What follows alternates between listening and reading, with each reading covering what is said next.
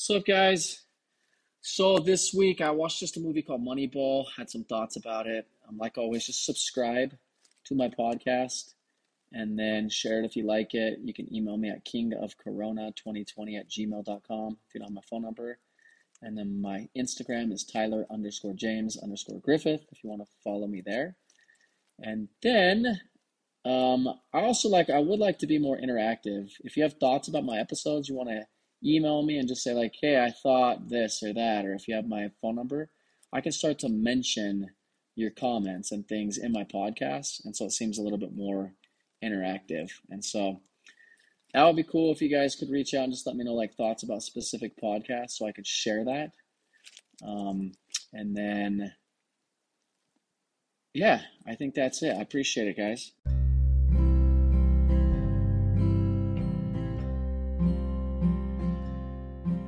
Experience true vulnerability, how to overcome trials. You will laugh, cry, and experience everything in between. Welcome to the King of Corona podcast, brought to you by Tyler Griffith. Oh, yeah.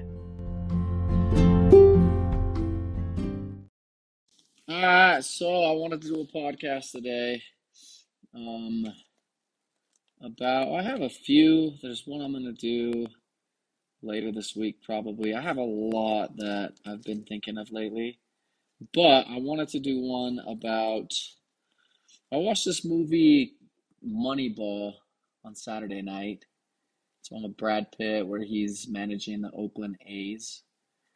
And he basically has like a little teeny budget to build a team to compete with these teams that have like these huge budgets. So you have like the New York Yankees. It's basically like a comparison about the New York Yankees versus the Oakland A's. And so at the start of the film, the team's kind of getting ripped apart. They're losing all the good players because anytime you got a good player, you lose it to like a bigger organization because they can pay more. And that's kind of what sports are. And we see it all the time in basketball and football. And you get teams that can pay bigger contracts. And that's why you have like a lot of teams always at the top because they have more money. And more money equals better players. And so anyway, the reason I want to talk about this is because like sometimes in life, things things are stacked against you. Like you just have the cards stacked against you.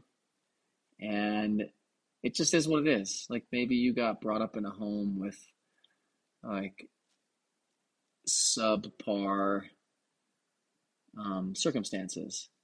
And you didn't have like a life that you felt like you deserved. And so a lot of people get in this like victim mentality and they start to feel like, well, this person, the reason they're successful is because if I would have had that upbringing, if I would have had that job opportunity, and he got that house gifted to him, and he got this car, and if I only had the connections that he had, and it's like, I've been there in my life where I've played the victim, and all it does is make you like negative. Like when your life is like negative, and you allow a lot of negativity in your life, it just like more and more negativity come in. And so in this movie, so basically his team gets like ripped apart. He's got to replace like Giambi and some other guy and some other guy. And so Brad Pitt and Jonah Hill start to work together to basically come up with an idea to build a team that can produce what they need to compete. And so they start to look at things like way differently. Like they start to look at the game in terms of statistics and how do we get on base. And so they look up players that nobody else are going to be looking at because they can't compete. And then they build a team based on, like, it's strange. Like, how often does this guy get on base? So they take a catcher and they put the catcher at first base. And he's never played first base because the catcher's arm goes out. This is a true story. And so he's like, I can't play first base. I've only played catcher. He's like, but you get on base. So we're going to teach you how to be a first baseman. And all we need you to do is like get on base and that's it. And they do the same thing with a couple other players. And there's a couple lessons here though. So he has a vision. So he has a vision of what he wants to build. And at the beginning, nobody's bought into this vision except for him and Jonah Hill. But he has a manager down on the field that basically is the one that's responsible for putting players in, taking players out. And so that guy, since he's managing the team like in real time when the game's going on, Brad Pitt really has no say over who he plays. And so he keeps asking, like, please play the players that I'm putting on the team that have these statistics. And he's like, no, I'm going to play the All Stars, blah, blah, blah. So eventually he has to make changes. He has to like trade people, get rid of people just to force this guy to do his job. And because he's not the owner of the team, like the owner would have to replace this guy on the field. And I was just thinking, like, in life, we have like roadblocks. There's people that like sit in our way. And sometimes people just make things harder. And sometimes the best thing you could do is to like eliminate, like, sometimes you just need people bought into your vision. So if you have a vision, you need to have people that buy into your same vision. And then you all work towards like a common goal. So Brad Pitt, his goal was to win a championship.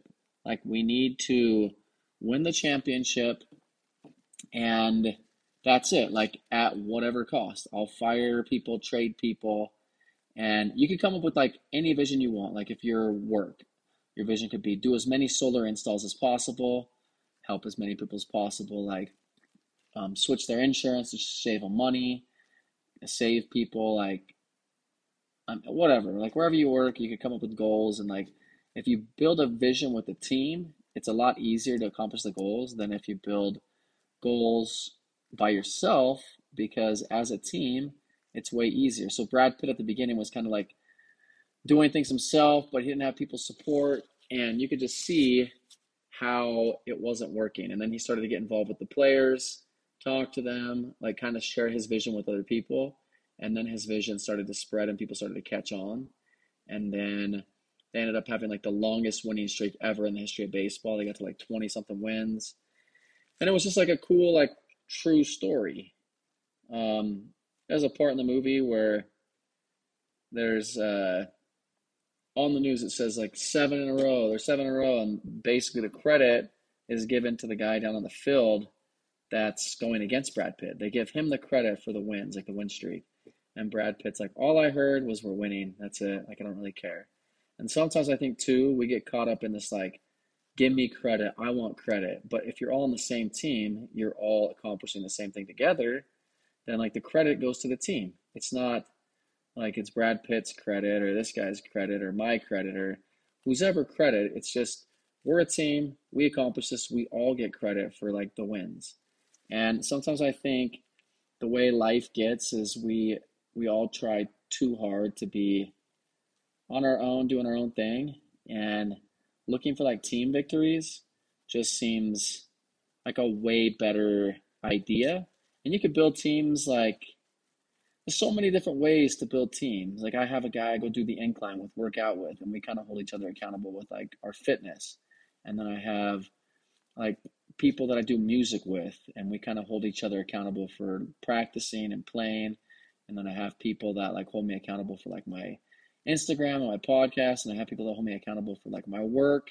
And as a team, you can delegate, you can take responsibilities that you're better at, but as a team, you can just work. If you work well together, you can accomplish your goals way better. And um, there's a point in this film too when the A's, they were losing by 11 points.